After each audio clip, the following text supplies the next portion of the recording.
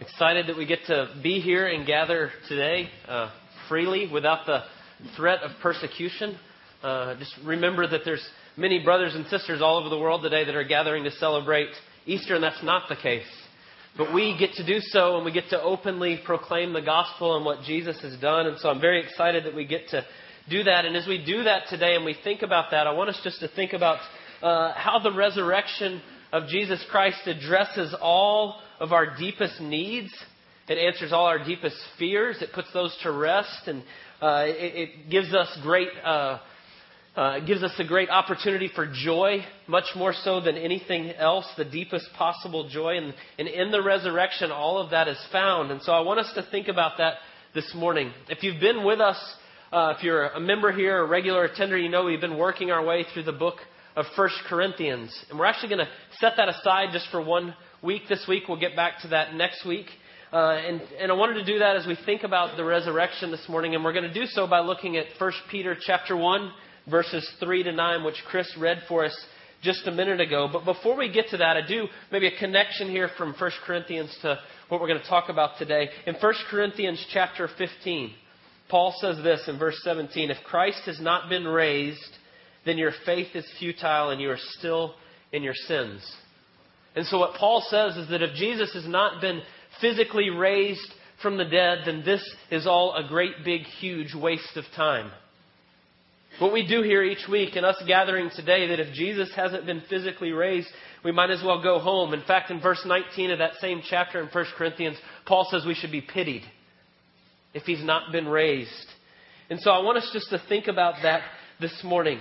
Why that is the case, why the resurrection is so important to our faith and what we believe and why we gather together today. And I want us also to think about how it answers our greatest needs and our greatest fears and gives us this greatest possible joy. And I want us to consider that as we spend our time today.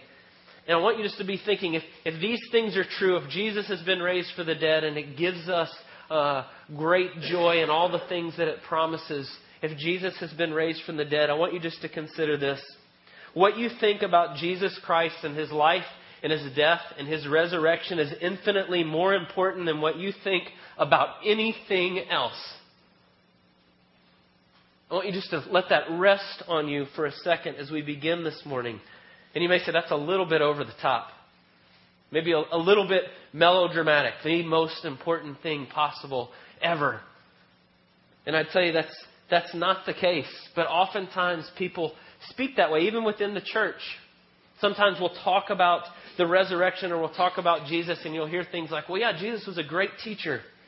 He was a great example and He taught us how to love one another and He taught us all these great things and we should emulate Him and we should look to Him and all these things. But the whole Son of God thing, not too sure about that.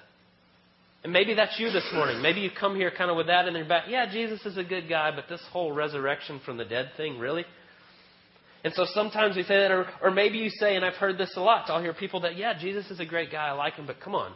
We're modern people. We know from science that you can't raise from the dead. That can't happen. And so people will dismiss it on grounds like that. Or I have a neighbor, a friend that will tell me, he'll say, well, maybe it happened and maybe it didn't. I'm not sure. I'm open to the possibility. Maybe there's more to it than I think. But the important thing is what Jesus taught us, and it's to love one another and that. And so because of that, it doesn't really matter if the resurrection happened or not. We just follow Jesus' teachings and do the best we can. And so there's all those different things that pop up. And to some of those, I would say, yes, Jesus is a wonderful example. And yes, Jesus is the greatest teacher who ever lived. And yes, Jesus showed us how to love one another and He showed us all these things and He should be looked to and emulated and followed and all those things. But if you take all those and then you come to the conclusion that the resurrection doesn't really matter based on that, I just simply say to you, no, that can't be. It's what Paul says in 1 Corinthians 15. Our faith is futile and we are still in our sins if Jesus wasn't raised from the dead. And so that is the most important central thing to what we believe.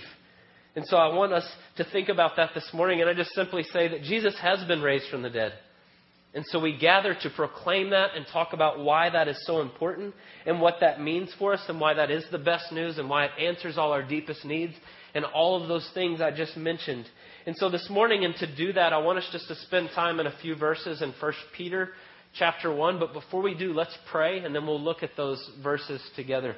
Lord, we thank you for the glory that is the resurrection, the glory that is your Son, and we thank you for what you've done for us in Jesus. We pray this morning that we would see that afresh, that if we do know you and we have put our faith in you, I pray that you would impress upon our hearts that we would see it in a new way today, that we would trust you all the more. If there's some here today that don't know you and are maybe skeptical, I pray that your Spirit would reveal the truth of the resurrection, of the power of Christ to us today. We pray that you would move in this place, that you would apply this text to our hearts and our lives, and that you would show us what you want us to see this morning in your perfect word. We pray all these things in Jesus' name. Amen. And so as we begin, as we talk about that and think about that this morning, three things that I want to show you and think about here in 1 Peter. And so there are three things. And by the way, towards the back of your bulletin, we actually put an outline in there. If you want to follow along or you're somebody that helps visually to see that, or you take notes or whatever, however you listen or however that is, that's there for you. But these three things I'm talking about are there for you. And the three things that the resurrection does is, one, it gives us a future. And I'd go ahead and say it gives us a glorious future, not just a future, but a glorious future. Two, it gives us a living hope. And third, it gives us an unshakable joy. And so it gives us a glorious future, it gives us a living hope, and an unshakable joy. A joy that's greater than all else. And so I want us just to think about those three things. But we're going to start with the future first. We're going to start with the ends that comes through the resurrection. Because when we have our ends and we see that, it works backwards and it brings all these other things into clear focus for us. And so the future that we have in Christ because of the resurrection, if you look at 1 Peter chapter 1, verses 3, 4, and 5 with me, and it says, "Blessed be the God and Father of our Lord Jesus Christ.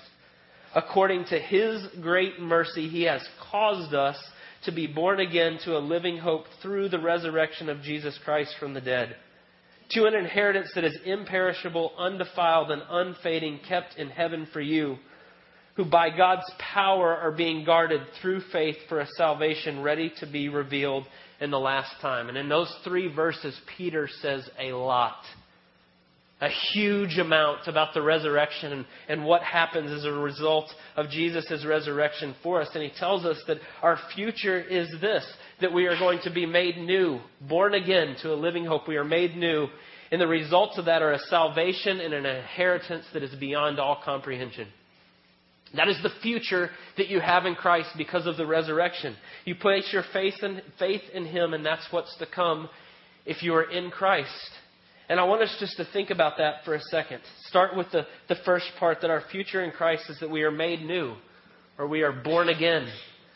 Depending on your background, you may hear born again and go, "Oh, it's one of those churches. Born again Christians." Right? If you've ever heard that before, and some people go, "Oh, I'm not sure about that whole thing."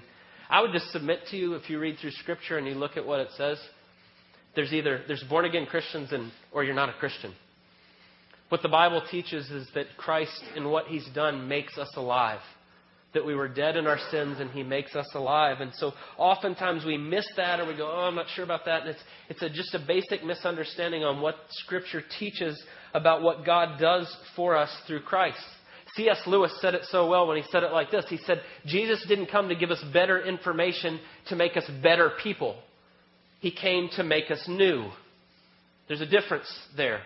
Jesus came to make us new. And so what we see here is when we think about our future in Christ is that we are made new in what Christ has done. And that's the beginning part of our future in Christ. And I want you just to see that right here and make sure you get that, to what God has done for us, that He makes us new. It's right there in verse 3. According to His great mercy, He has caused us to be born again to a living hope through the resurrection of Jesus from the dead. Or then in verse 5, he says, who by God's power are being guarded through faith for a salvation ready to be revealed in the last time.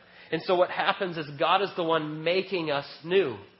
Through the resurrection and through what Jesus has done, He is making us new. And so the question becomes, why? Why isn't that Jesus is just an example? Why is it that we can't say, well, Jesus came and what He taught's the important part and the resurrection doesn't really matter? Why is that? Why is it something that God has to do through Jesus and His resurrection that this happens? And to understand that, we need to understand who we are and who God is. Right? If we fall into, I just need some better information to be a better person, we're missing who we are and who God is. And what I mean by that is simply this. Let's start with who we are. Who we are as people is simply put as we are sinful people. Sinful means that we've ignored God and His world. Every single one of us here is in that same boat. I'm not pointing the finger at anybody. I'll start with me. That's me. We've ignored God and His world over and over. God made all things and He set us in this and He says, I want you to be in relationship with me. I want you to know me and to love me and trust me. And what do? Is we say, I think I'm good on my own. Thanks, but no thanks. Or, yeah, okay, God, yeah, you've got some good ideas on these things, but when it comes to these areas over here, I'm going to go on my own. And so we ignore God and His world over and over. And the results are we have turned our back on our Creator. The very one that made all things, that holds all things together. And in doing so, there's a chasm between us and God. And the reason is simply this, and this is where we get to who God is versus who we are. God is perfect. He is perfect in every way. And so when we decide to ignore Him and go against Him, then not only is He perfect in every way, now He's perfect so much so that our sin, our ignoring Him, our rebellion against Him has to be dealt with. It's what we often talk about in the Bible is God's wrath resting on those that have turned their backs on Him. And we don't like to hear that.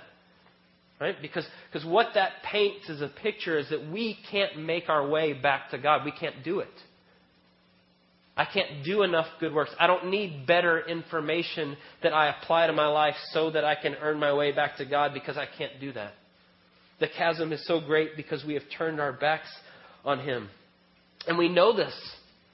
If we're really honest with ourselves, we know this in our life. The Bible says clearly that our conscience bears witness to this.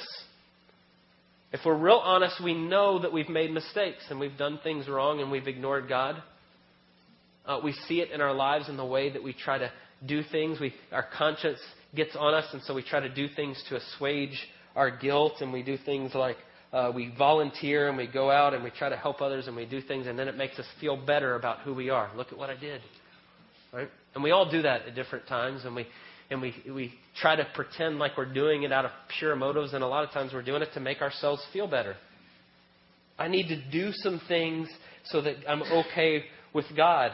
And we do it in all different ways, whether it's volunteering or good deeds, or maybe coming to church, or coming to church on Easter. I haven't been in a while. I should probably get there. God may not be happy with me. Maybe I need to get to church, assuage my guilt a little bit. Yeah, I'll earn some points with God if I go. And so we start to fall into the lie that we just need some better information. We just need some good deeds. We just need to do some things to make ourselves okay with God. And we start to fall into that category and we start to do that. And I want you just simply to tell you the reason that Peter says that it's according to His great mercy that He's caused us to be born again, that He does this through the resurrection and what Jesus does is simply because we cannot do it ourselves. And so if you come today and you think, I should be in church because it's Easter, I'll earn some brownie points with God and then I'll feel a little better about myself. I wouldn't be loving if I didn't tell you this. You cannot approach the God of the Bible like that. In fact, Romans chapter 10 says that if you try to earn your righteousness, that is your right standing before God by your works, these are not my words, this is God's word, you are ignorant of God. You don't understand the God that you're approaching. And I know that sounds somewhat harsh, but that is who we are and that is who God is. We can't earn our way back to Him. I was trying to think of an example, and this may even sound silly, and that's kind of the point. But it's kind of like saying, I'm going to swim to the moon. Right? That's absurd. Right? If I told you that, I'm going to swim. That's the same thing as saying, I'm going to earn my right standing before God. You cannot do it. It's not possible. And so I'd be remiss if I didn't tell you that that's the case. In fact, the Scriptures takes it even a step further. In Ephesians 2 or John 3, it tells us that apart from Christ and what He's done for us, trying to earn on our own, God's wrath rests on us. Ephesians 2 calls us children of wrath. apart from what Jesus has done. That's pretty serious things that Scripture says. And I realize you come in Easter joyful, wonderful, and then I beat you with, you can't do it. And your children are wrath apart from Christ. But until we see that, until we understand that, we can't understand how great the resurrection and what Jesus did on the cross is for us. Because without that, without the resurrection, without what Jesus has done for us, we're left as children of wrath, not being able to get back to God. And you were made to be in a relationship with God, and you can't do it without Him. And not until we begin to see that do we get what's going on with the resurrection. That He causes us to be born again to a living hope through the resurrection of Jesus. And so I want us to think about why that's the case. And to understand the resurrection, you have to understand what happened on the cross before you get to the resurrection. Some of you here were with us on Friday night. We gathered on Friday night, what we call Good Friday. Jesus was crucified on Friday, and then the empty tomb was Sunday morning. And as we came together on Friday, what we said and what we talked about and what we heard as we listened to a dramatic retelling of the cross was simply this, is that God didn't leave us hopeless. Even though we can never earn, He came to us in Jesus. And He lived a perfect life in every way. He loved God perfectly and He loved man perfectly, and He did all of it. And then He willingly went and laid His life down on the cross. Now this is the important part. A lot of times we say that Jesus died for our sins. We talk in Christian language. Yes, He took my sins on the cross, but we really have to understand what's going on there to get the resurrection. Jesus becomes a sacrifice for us so that God can be both just and merciful at the same time, because God is perfect in every way. And so when Jesus goes to the cross, He goes not for His sins because He didn't have any. He goes for mine and for yours. Any that will put his faith in Christ, He says, I will take your sins and I will bear it and I will pay for it for you. And that's what He does. And that's what Peter will say a chapter later here in 1 Peter. He says, He bore our sins in His body on the tree, that we might die to sin and live to righteousness. By His wounds you have been healed. And so what happens on the cross is Jesus goes to the cross and He says, I will take your sins for you so that you can be restored to God. You can have perfect relationship with the God of the universe. And He says, I'll take your sins for you and I'll do it. And He does.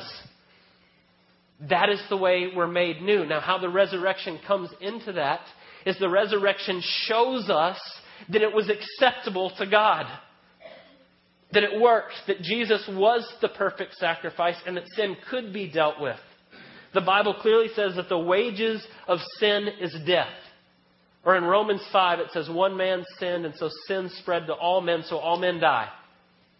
Right? That is the wages of sin. But when Jesus rose from the dead, the wages of sin no longer have to be death. He paid for it. He paid for the wrath of God. He paid for all that we deserve. And He says, I do it for you. And now I can offer it to you. According to my great mercy, I can cause you to be raised from the dead. I can do it. That's what He's saying. And that's what Peter's telling us. By God's power, I can guard it through faith. All you have to do is put your faith in what Jesus does for you, and I will raise you. I will give you a new life. I'm not going to give you better information and set you up for something that you could never do that will just end in failure. He says, no, I'll do it for you, and then I'll give it to you. And all you have to do is put your faith in Jesus. And that's the beauty of the resurrection. And until we get who we are and who God is, we don't get the fullness of what He's done for us. But when we do, and we put our faith in Jesus, He says, look at what I'm going to give you through the resurrection of Jesus Christ from the dead. He says, I'm going to give you an inheritance that is imperishable, undefiled, unfading, kept in heaven for you. I'm going to give you a future that is so far beyond anything you can imagine. I want you just to think about those words that He says, imperishable. That is no death, no sickness, no dying, no winding down, all those things are going to be gone. Because of what Jesus has done. It says unfading, undefiled. No more mistakes. No more sin. No more ignoring God and His world. He says, I will remake you new and you will do all these things lovingly and wonderfully and it will be perfect. And He says, that is the future that I give you. And so I want us just to think about how that meets our deepest needs and our deepest fears and our deepest wants and all those things that I talked about at the very beginning. I want you just to think for just a second, what's the worst possible thing that can happen to you in this life? I was reading a bunch of articles this week and different polls, and they asked people, and what's the biggest fear? And I read a whole bunch of different ones and a lot of different ones, but you put them all together and what you get is number one is death. We're afraid of dying. In fact, on some of those polls, death wasn't number one, but then I read in one of them where a psychologist was saying the only reason it's ever not number one is because people don't talk about it. They ignore it. They pretend like it doesn't exist and it's not there. But even as I was reading through and I read all these different ones, the other ones that kept coming up were rejection and failure and ridicule and all these different things that are our greatest fears. And what the resurrection shows us is that God has answered every single one of those and what Jesus has done for us. See, all our fears and all our frustrations and all our scared of being rejected, all our fears of death stem from being at odds with the God of the universe because we've sinned. Because we've turned our backs, because our conscience bears witness to it, because we know it in all these ways. And in the resurrection of Jesus, God has taken and He's come down and He's been the perfect sacrifice and He restores us to God and He says, I will deal with all that. The wages of sin no longer has to be death, it's eternal life. You put your faith in Jesus. I will never reject you. I will never forsake you. I will never leave you. I've got you in every way, no matter what. And it's not dependent on your works. And so when you struggle with how do I do this or my conscience bears witness and all these things and Jesus is saying I'm here, you put your faith in me and I will make you new. I will do this work in you.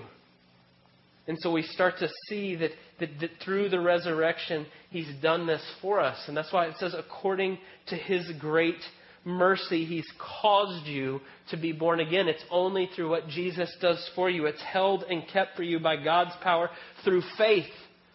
It's faith in what Jesus has done. And so our future in Christ, if you put your faith in what Jesus has done for you, is you're going to be made new and you're going to be given an inheritance beyond all that you can imagine, and you're going to have a salvation.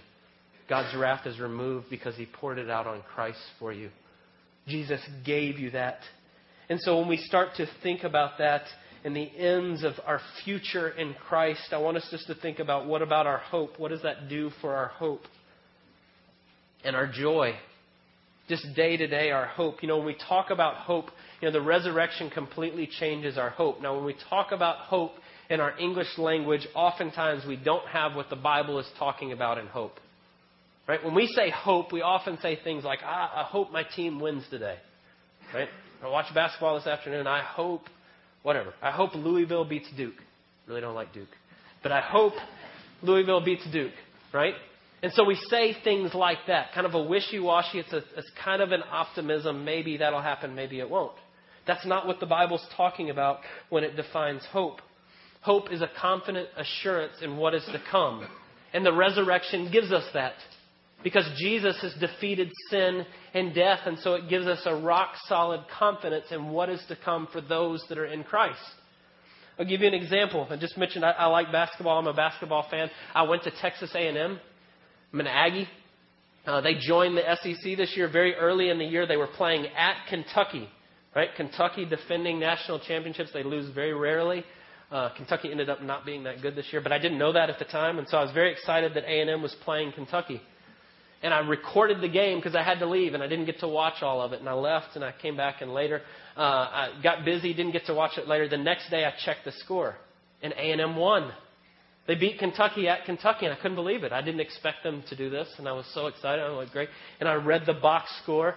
A&M's best player scored 45 points. And he missed 3 shots the entire game. And so I went, I need to go back on my DVR and watch this. Right? Otherwise, I would have been like, I'm not watching that. But I went back and I watched it. And so I'm watching the game and there's ups and downs and it gets closer at different points. And they get behind and then there's 5 minutes left and they're behind. But they show on the thing, the best player's got 35 points and he's already missed 3 shots. And they're behind with 5 minutes left. And I just sat there and smiled and said, he's going to make every shot the rest of the way. And he's going to score 10 points and they're going to win the game. That is a biblical hope because of what Jesus has done for us. I know the ends. The ends are death has been defeated and sin has been defeated because Jesus' resurrection proves it. And so each day when there's ups and downs and trials and frustrations, I go, I know how this ends. And that doesn't mean there's not hard times, and it doesn't mean there's not trials. Actually, Peter actually says that in verse 6. You rejoice, though for a little while. If necessary, you've been grieved by various trials. But I know the ends. And so my hope, when I put my hope in the certainty of Christ and what He's done, nothing can shake that. I have a hope that is unshakable in all things. You know, oftentimes we miss that, though, and we start to put our hope in other things. I was watching part of the film, if you've ever seen the movie Shawshank Redemption. It came out years ago. It was a movie about a guy who goes to jail for a crime he didn't commit. And he's sitting in jail, and he's frustrated. He's been in there for 20 years for something he didn't do. And he's talking about this idea of hope with one of his friends. And his friend, played by Morgan Freeman, looks up at him and he says, hope is a dangerous thing. He says, it does you no good in here. And he's talking about in prison. And he tells him, he just says, you need to cut that out. You need to quit dreaming about getting out because you're never getting out. And he says, hope is a dangerous thing. And I thought about what he was saying in that movie. And when we put our hope in things that can't live up to what we're placing on them, it is a dangerous thing. When you look for fulfillment in your life based on your job or how much money you make or your standing in society, that is a dangerous thing. Because it'll fail you. The same is true if you look for a hope for joy and happiness in a spouse or in your children or some dream or the certain house with a white picket fence and 2 kids and a dog, whatever it is, that'll ultimately disappoint you. Now, that doesn't mean to say that joy doesn't come from those things. Those are good gifts that God gives us, and there's much joy that comes from those. But if you put your ultimate hope in those things, you'll be disappointed. It's very dangerous because they can't measure up, and the only thing that can, the only hope that is absolutely certain and secure is what Jesus has done for you on the cross and through His resurrection. Because in that, He has restored you to relationship with the God of the universe, and God meets all your needs far beyond anything you can imagine. All the things you're looking for in all those other areas, God ultimately fulfills. And it's only in that. It's only when we see that we have access to the God of the universe through what Jesus has done for. And that's what you were made for. The one that fills all your desires in ways that you can never imagine will you ever have the fullness of hope. But when you do, when that living hope comes flooding into your life, when you put your faith in Christ and you see what He's done, that takes us to the last part of where we are. What happens is joy. A joy beyond all that you can imagine. And that's exactly what Peter says here. When you are aligned with the Creator of your soul, the one that holds all things together, there is a joy so far beyond anything else. And that's what he says in verse 8. Though you've not seen Him, talking about Jesus. What do you think about that? I haven't seen Jesus. I haven't seen His face. But when he says this, you love Him. Though you do not see Him, you believe in Him and you rejoice. I know that. I do love Him. I am so excited that I get to stand here and tell you that on Easter. Everything you desire in your life is in Christ. What a gift to be able to stand up and proclaim that. That the joy that you desire, though you do not see Him, you believe in Him and rejoice with a joy that is inexpressible and filled with glory. That's it. That's what He does. That's what He gives us. Right? When we talk about what comes from the resurrection of what Jesus does, is a glorious hope that He gives us. This wonderful future far beyond anything we can imagine. He removes all our fears of death and being isolated and rejection and all those things that we try to get in our life. And Jesus says, I've got you. I've got every bit of it, and I love you more than you would ever know. And so as we end this morning, as we sing some more songs, as we take communion together, as we celebrate what Christ has done, the resurrection of Jesus Christ is the greatest news in all the world. I can't say it anymore. It's not hyperbole. It's not being over dramatic. This is not just trying to throw it out there, because Jesus gives you a perfect future and a hope that doesn't disappoint, and a joy that is beyond all expression, filled with glory. That is why the resurrection is the greatest thing in the world. Let's pray. Lord, we thank you.